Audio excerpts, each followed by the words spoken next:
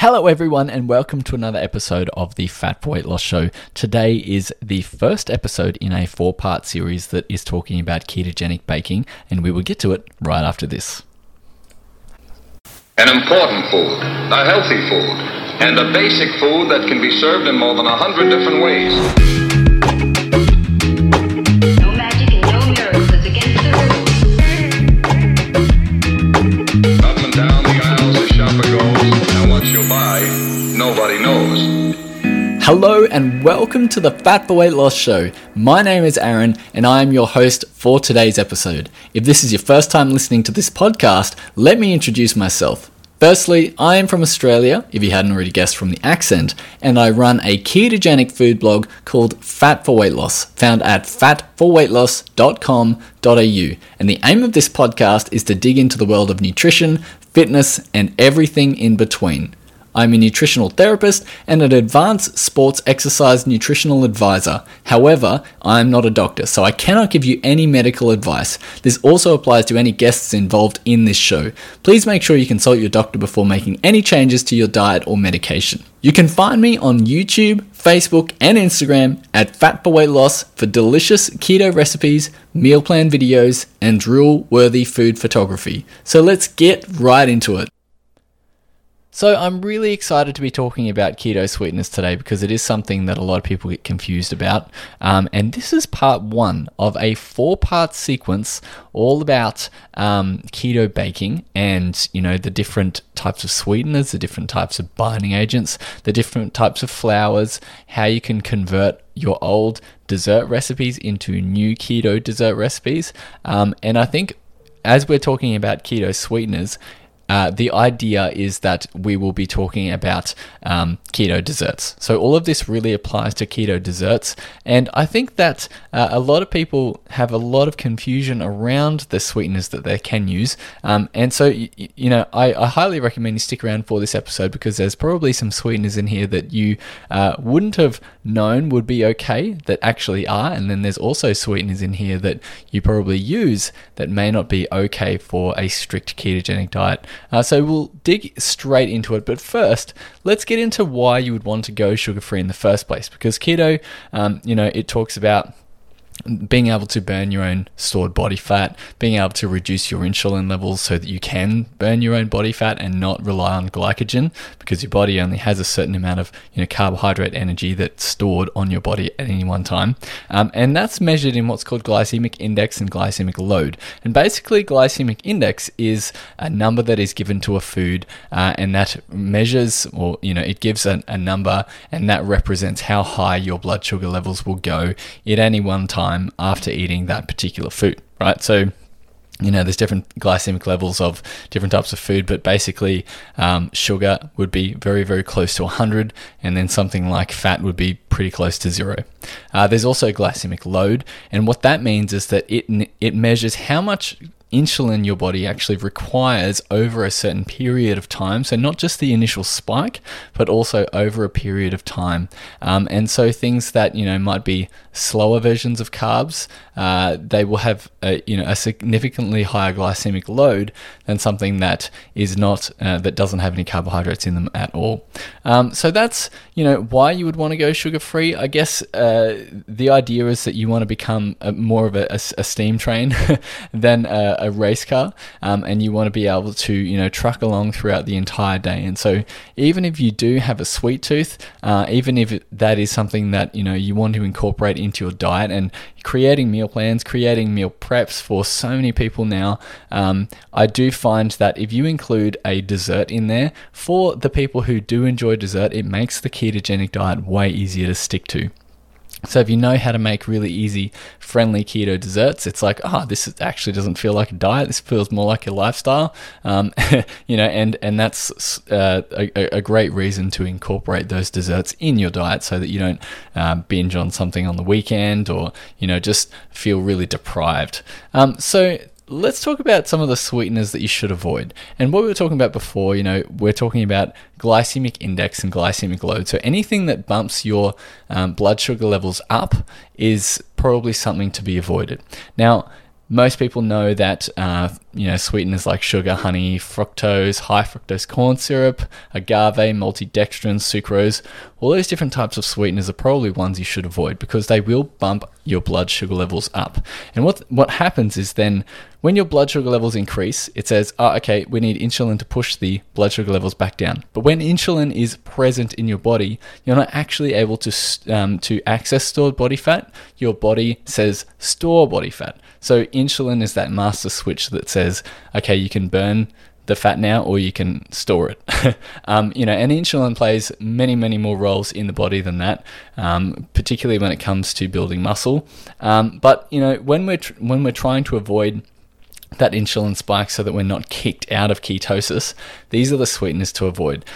There's going to be a bigger list of these in the description of this podcast. So whatever app you're using, you should be able to go over to the show notes and see this list of sweeteners there, and they will be listed in the ones to avoid, the ones that you can have, and then some of the questionable ones.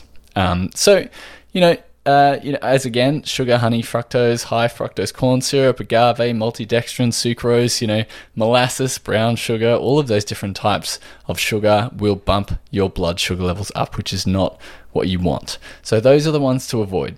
Now, the ones that are in a bit of a grey area are the artificial sweeteners. Now, a lot of people say, well, artificial sweeteners don't actually give you a blood sugar level increase, therefore they're okay on keto. And that's correct.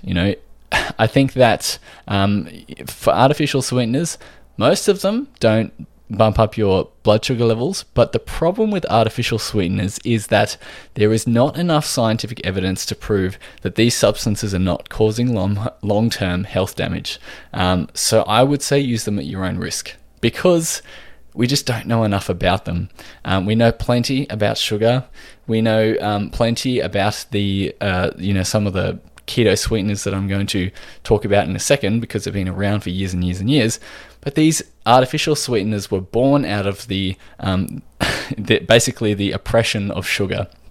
And so they say, well, let's just take all the calories out of it, for sucralose, for instance, or aspartame. Let's insert all of the sugar that we're used to into Diet Coke and then put that sweetener in it.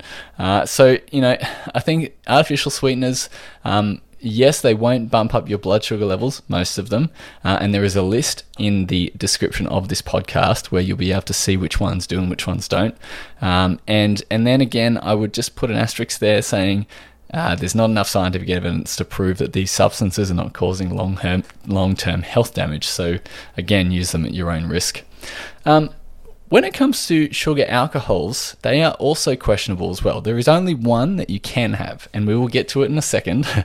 But some sugar alcohols are best to be avoided because they will bump up your blood sugar levels. The ones that bump up your blood sugar levels are maltitol, sorbitol, and xylitol. Now, some people might go, oh my gosh, I've been using xylitol for the past 20 years. Damn. And that's totally fine. I think that xylitol, while it has a GI value of 30, so it is going to bump up your blood sugar levels, it's not going to send them tremendously through the roof. Maltitol, I believe, is pretty similar to sugar, and same with sorbitol, but xylitol, it's probably the one that tastes the most like sugar without the either the cooling or the bitter effect. But you have to make sure that if you are using xylitol, do not ever give it to dogs, because it is toxic for dogs. And if you do decide to use xylitol in your diet, be sure to keep it away from dogs and cats. Most animals cannot handle that type of sugar alcohol, and there's potentially fatal consequences for that. So those ones again, maltitol, sorbitol, and xylitol, they are all sugar alcohols and ones that will bump up your blood sugar levels. So we've talked about the ones to avoid. We're talking about sugar, we've talked about the artificial sweeteners, we've talked about the sugar alcohols to avoid. But let's get into the ones that you can use, because we don't want to always talk about the ones you can't use and you feel like deprived and all that type of thing. Let's talk about the 3 sugars, or the sugar replacements, that you can use on the ketogenic diet. The first one is stevia. And so stevia has been sourced from South America for like 1,500 years, and it has 150 times the sweetness of sugar. So what they do is they get the active ingredient, the stevia glycosides, which are the leaves of the plant, and they basically turn that into a powder. So most stevia is either in a powdered form or a liquid form. It's not digested by the body, which means that you are not going to get a blood sugar level increase. It basically acts more like fiber in the body. It's not actually a fiber, but it doesn't get digested, and I don't believe that it bumps up your blood sugar levels below your threshold. And that's perfect because, one, stevia is a liquid most of the time. So some of the other sweeteners that we'll talk about, they either come in granular form, or they if you want to use them in just say like a cream cheese icing, you would have to get the powdered form, so you'd have to have two forms, whereas stevia, if you use stevia, it is a liquid already, so it'll blend very, very easily with things that are already in a liquid. So it has a glycemic index of 0, which is what I talked about before. It has a very strong antibacterial effect. So people suffering with Lyme's disease will use stevia, because stevia and coconut oil and not MCT oil, but coconut oil, the C12 chain in the coconut oil, has very strong antibacterial effects. And that's something that's really interesting, because I feel like sugar, honey, those types of things are probably bacteria creative, and then stevia is antibacterial. So that's a great side effect of using stevia. It is approved by the FDA, so it's generally recommended as safe by the FDA. And again, it's been around for hundreds and hundreds of years. So stevia is a great one to use if you haven't already tried it. The only thing with stevia, though, is it can taste quite bitter. And it's often hard to make sure that you're getting the right amount of sweetener when you're using it in baked goods. So for instance, if you came across a recipe and it was using a cup of sugar, and then you go to use stevia and it's in liquid form, and you go, how do I convert 1 cup of sugar into stevia? And that's actually really easy.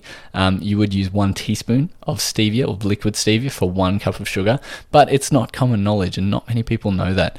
So I hope that little bit of information helps you down the track with stevia. And it can taste bitter in large quantities. So this is where it's best paired with erythritol.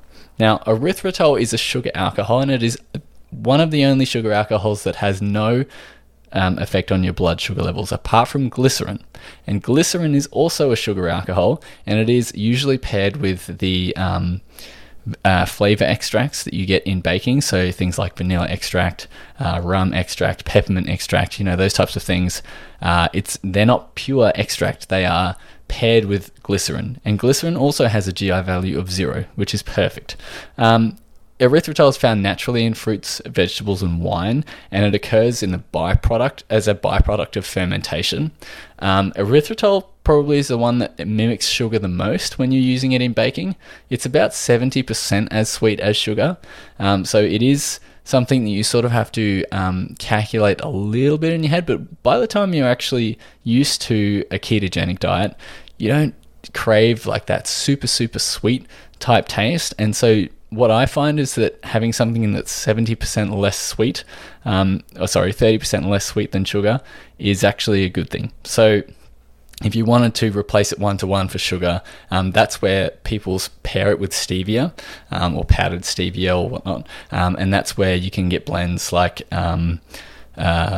Pure, you can get Swerve. Those different types of things are usually a blend of erythritol and stevia, right? So erythritol, when it's commercially produced, is harvested from a type of yeast that ferments wheat or cornstarch into sugar alcohols. So when you are purchasing erythritol that is commercially produced, make sure it is non-GMO, because you're not getting the wheat or the cornstarch, but it's fermented from a type of yeast that is fed those types of foods. So that's the only thing with erythritol. I think that the benefits of erythritol outweigh the negatives. And if you wanted to go down the road of glycerin, you can actually get that at health food shops as well. And it's generally a liquid and it's quite viscous. But those two sugar alcohols, really good. The last one, monk fruit, and it's called, maybe also called Buddha fruit, and it's been used since the 13th century in South China. So it's been around for a very, very, very, very long time. The active component is Mogrosides, which is part of the glycosides group, so same with stevia. Monk fruit extract is extracted from the monk fruit. Again, it is 70% as sweet as stevia. So if you think about sugar, erythritol is 70% as sweet as sugar. Monk fruit is 70% as sweet as stevia. So monk fruit is actually a really, really, really good sweetener to use because it doesn't have the bitter taste and you don't have to use heaps of it. It's already a liquid. It's generally a liquid when it's sold, but it's actually kind of hard to get in its pure form. So it's been used a lot in traditional Chinese medicine.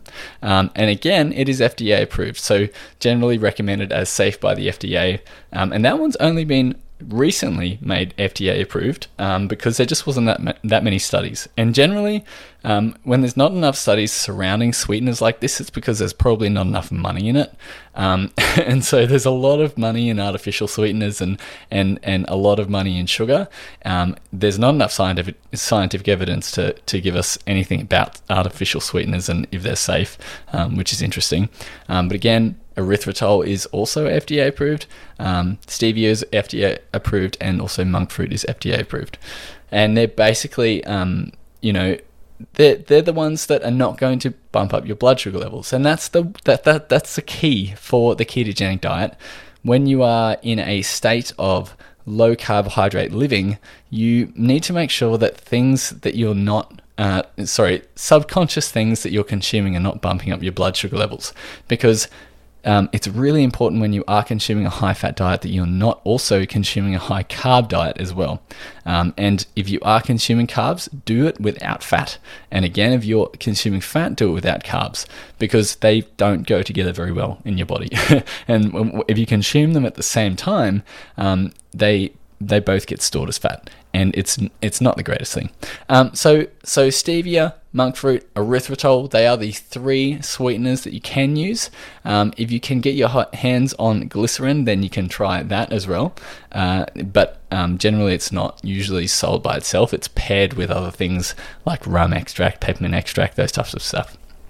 So if you do have any questions, try and get in contact with me. I have an email. It's support@fatforweightloss.com.au. If there's any, particular sweeteners that you think might be okay on the ketogenic diet, but you're not sure, the best way is to turn them around.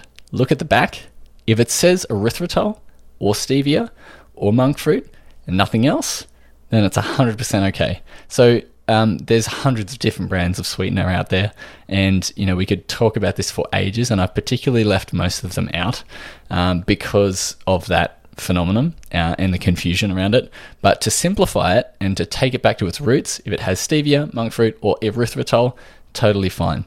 And I think that's kind of it. All of the information for this podcast will be in the description of in the notes of the podcast. So if you do have any questions, then maybe check that first and then try and get in contact with me, and I can definitely help you out. So this has been part 1 of the keto baking series, and we're talking about sweeteners, and the next episode is going to be talking about binding agents. So if you're really confused about xanthan gum, gelatin, psyllium husk, guar gum, all those different types of things, then make sure you're listening to next week's episode that talks all about those different types of binding agents that really help in gluten-free baking. And I think that will, revolutionize your experience when you're going to bake something in the kitchen. So again, my name is Aaron. Thank you so much for listening, and I'll be talking to you next week. Thank you so much for listening. If you loved this podcast, make sure you hit subscribe to be notified next week when the podcast arrives. If you could do one small act of kindness for today, I would greatly appreciate a review from you. It's really easy, and it allows me to keep making podcasts just like this one every week just for you. Head on over to fatforweightloss.com.au/podcasts for the latest updates and all the show notes. Until next week.